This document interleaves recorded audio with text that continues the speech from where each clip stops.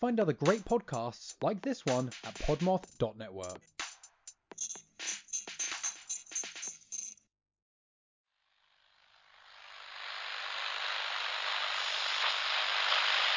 Dans notre au quotidien, ces châtaignes ou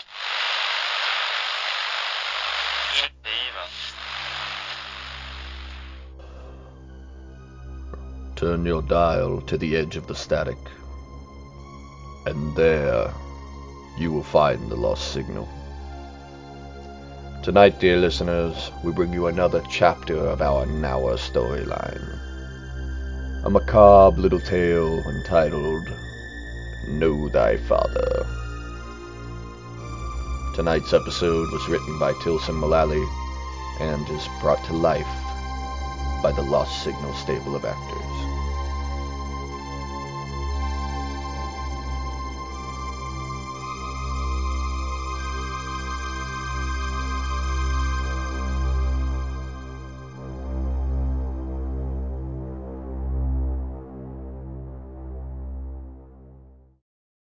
Hey podcast lovers, my name is Haley and I run the Don't Identify podcast. I have been passionate about helping the unidentified get their names back ever since I found out I lived within miles of where Sherry Ann Jarvis, formerly known as the Walker County Jane Doe, was found. In my podcast, I tell the stories and provide information about unidentified people in hopes of reaching their loved ones and getting their names back. So come join me and help me advocate for these people. You never know, you could recognize someone's story.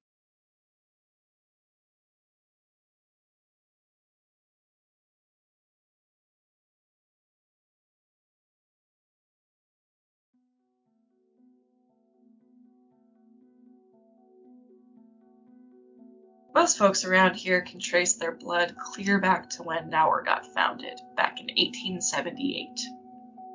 They found silver in the hills way back when, and the town went up fast and boomed even faster. Wyatt Earp came through once.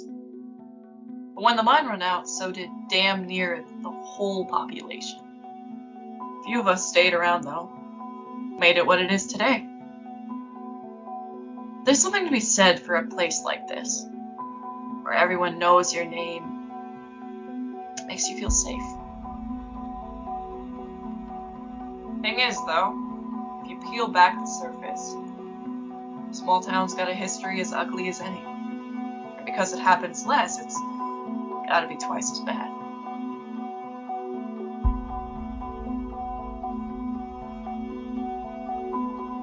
Most people around here, if something unsettling happens, we know we can paint over it. Put it under a layer of something new. Forget. Sometimes, though. Sometimes people won't forget. They don't move on.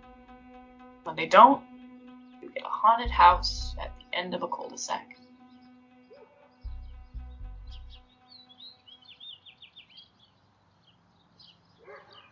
So, Bobby, I'll see you tonight for the pep rally? Yeah, Ricky, now get out of here, would ya?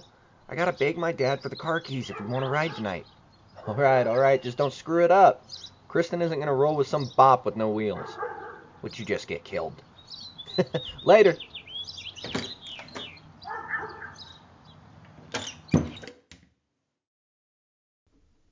Dad? Dad, that you? I'm in the living room, son. Come in for a sec. I gotta talk to you. I gotta talk to you too. I was hoping... Dad, no!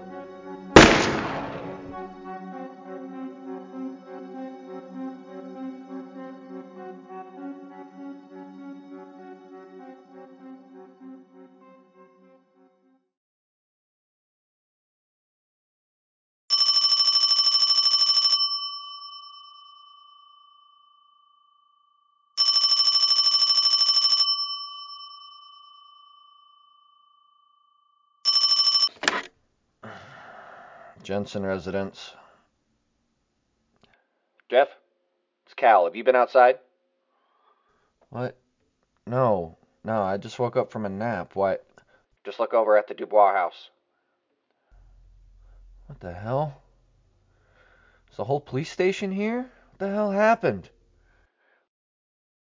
Lynn Dubois killed his whole family this afternoon.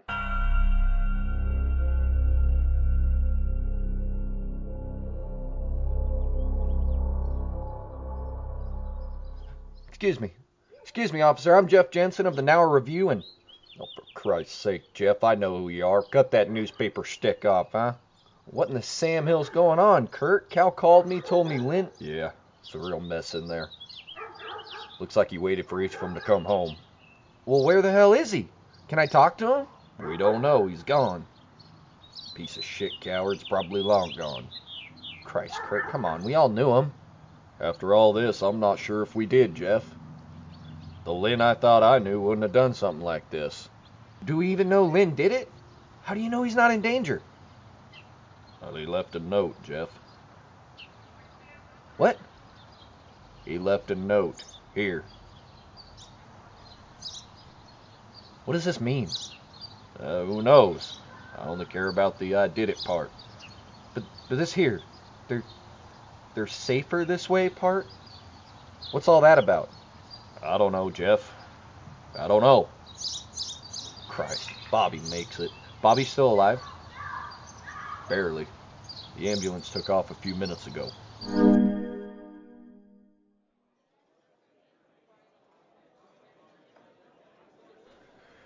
Thanks for meeting me for lunch, Rita. I figured if I didn't, you'd just keep hounding me until I did. I suppose we know each other a little too well. Kurt said you called the police about the Dubois family? I did? Because you saw the front door open? Sure. It was a hot day, Rita. A lot of people had their front doors open. Just seemed conspicuous to me was all. You didn't hear anything? No. 4 shots from a revolver with no muffling, and you didn't hear anything at all from next door. Damn it, Jeff, I said no. Leave me be. Carolyn Dubois was my friend. The Dubois were friends to all of us. I'm just trying to figure out what happened. Why Lynn would do this. Did Carolyn say anything at all? No. She was regular as ever. Whole family was.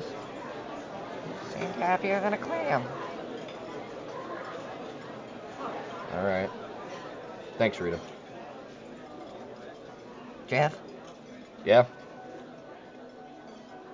there was something else.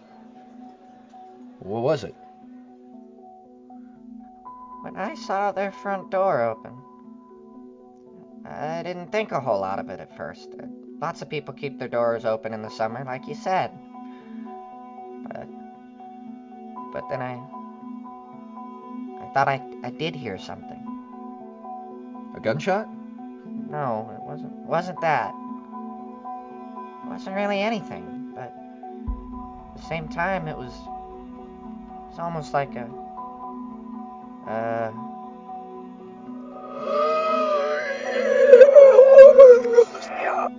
it's almost like a whisper.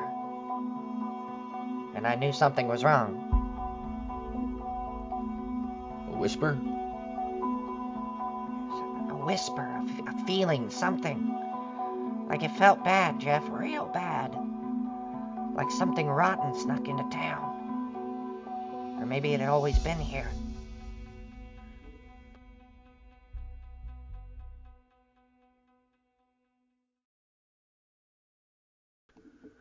Thanks for your help, Rita. I'm sure they'll get to the bottom of this. Yeah. Hopefully. Jeff, Yeah? it wasn't the first time I had to call 911 in the last couple of weeks. What do you mean? I haven't seen anything.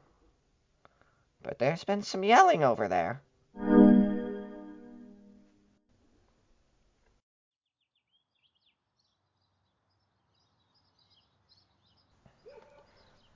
Well, geez, Jeff, I don't know. Come on, Cal, think. How long have you known Lynn? Feels like my whole life, really. Yeah, but it wasn't, because he didn't go to high school with us, remember?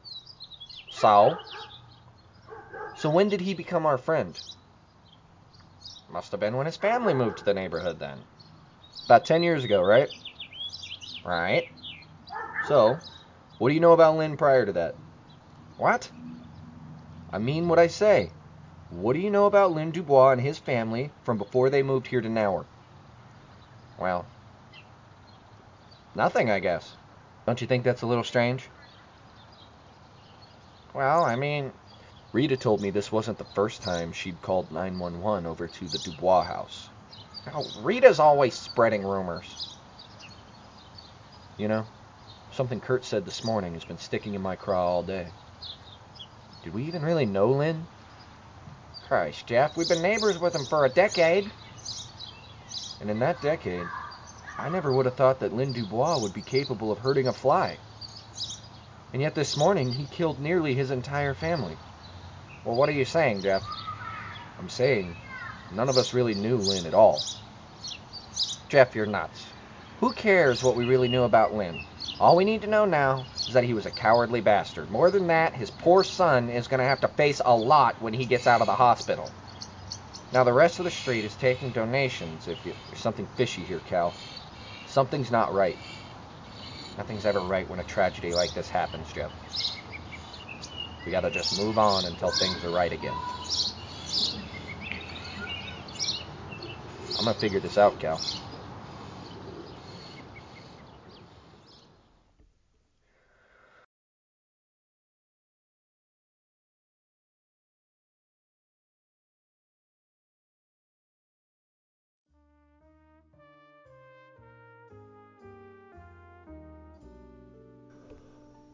Welcome, dear listeners, to the Pulp Radio Record. The Pulp Radio History Show within the show. I am your humble host, and today we are talking about a classic of both radio and the small screen, Gunsmoke.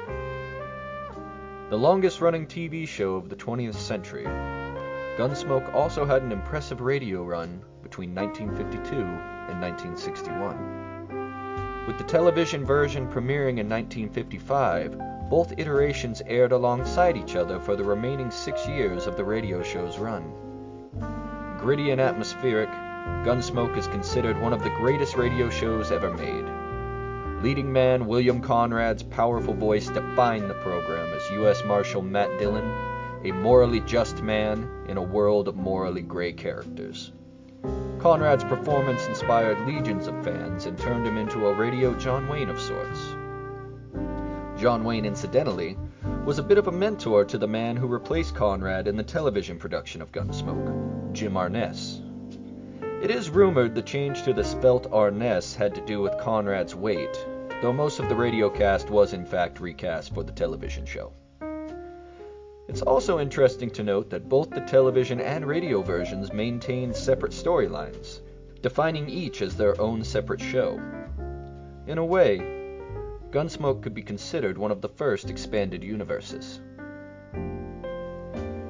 This has been your humble host, bringing you the Pulp Radio Record. And now, we return you for the second half of Tilson Mullally's Know Thy Neighbor.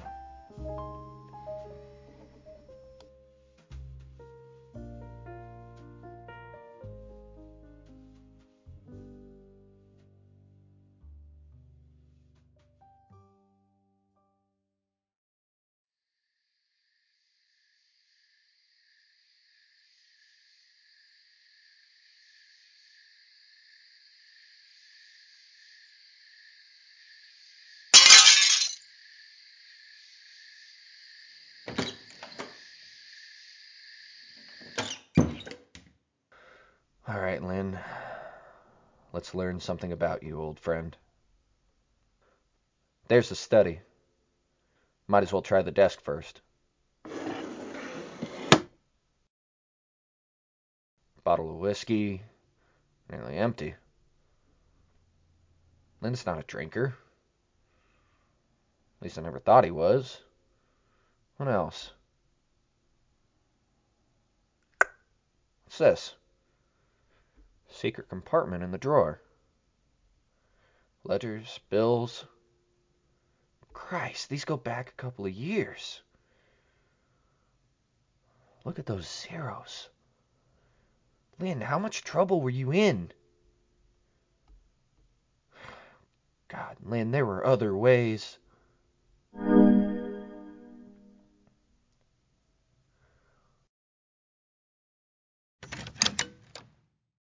Cal, thanks for coming down to the newspaper office. This better be good, Jeff. It's late. Look at these. What's all this? Lynn's reason for what he did?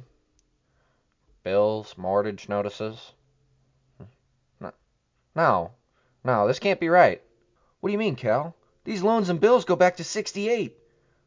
Lynn would have had to declare bankruptcy. This would break any man. Jeff, listen, this can't be it.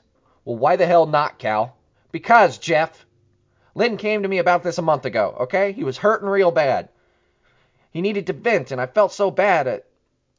I got more money than I let people know that I have. So I loaned him the money to get his payments up to date. What? Better me than the banks, I told him. These were non-issues, but I was the only one he told, and only he and Carolyn knew. Hell of a stressor on a marriage, but this wasn't it. So the shouting Rita said she heard, yeah, they'd been fighting about money a whole lot lately. When you said that earlier, I wanted to say something, but Lynn made me promise not to say anything. Christ, I know what he did was awful, but he was my friend, Jeff. I made a promise. Felt disrespectful. So, why? Why, Cal? Who knows, Jeff? He was our friend, but I guess that's what we have to live with until they find him.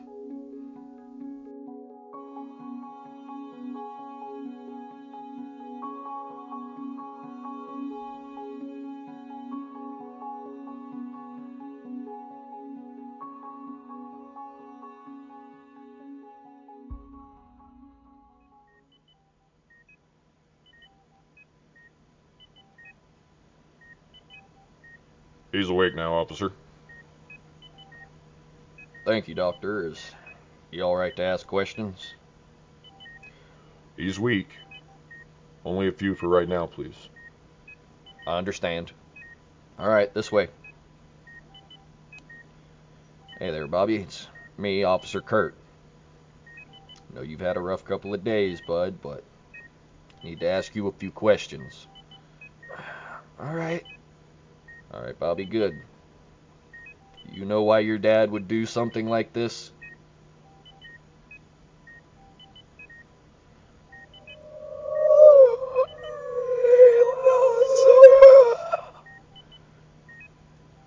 Bobby? It wasn't my dad that did this.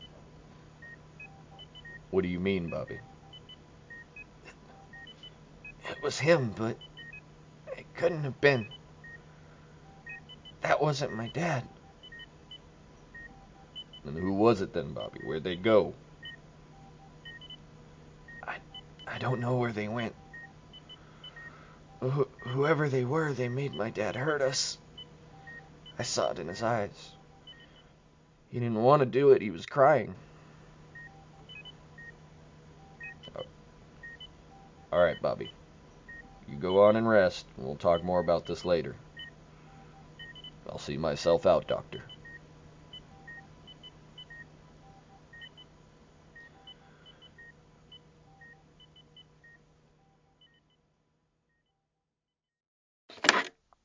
Get me Gillespie. Tallulah's visiting the station? Okay. Make sure you let him know the kids shouldn't hear this. Yeah, Sheriff, it's me. Listen, the Dubois kid woke up. No, he's not making a whole lot of sense. Says it wasn't his dad.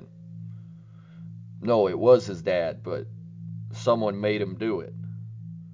No, there wasn't no one else. No, it doesn't make sense. I know it doesn't make sense, but that's what he's saying.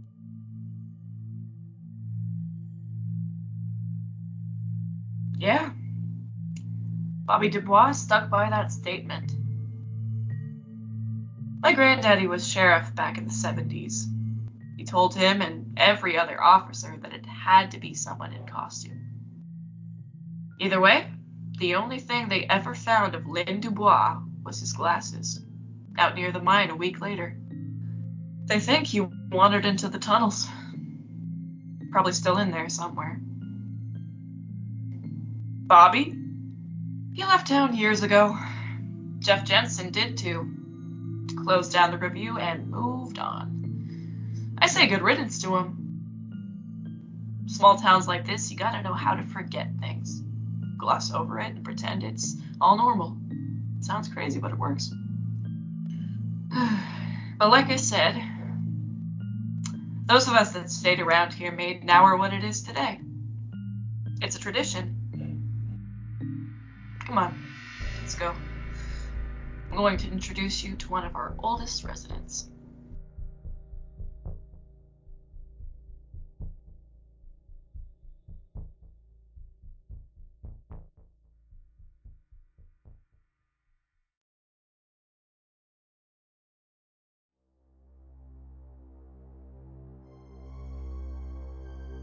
Returning now to the edges of your radio static. This has been The Lost Signal. Thank you for tuning in tonight, dear listeners. Please, wherever you're listening, whether it be on Spotify or Apple Podcasts or Stitcher or any other platform, please leave us a review. And do not be afraid to share the static with your friends. Until next time, dear listeners, good night.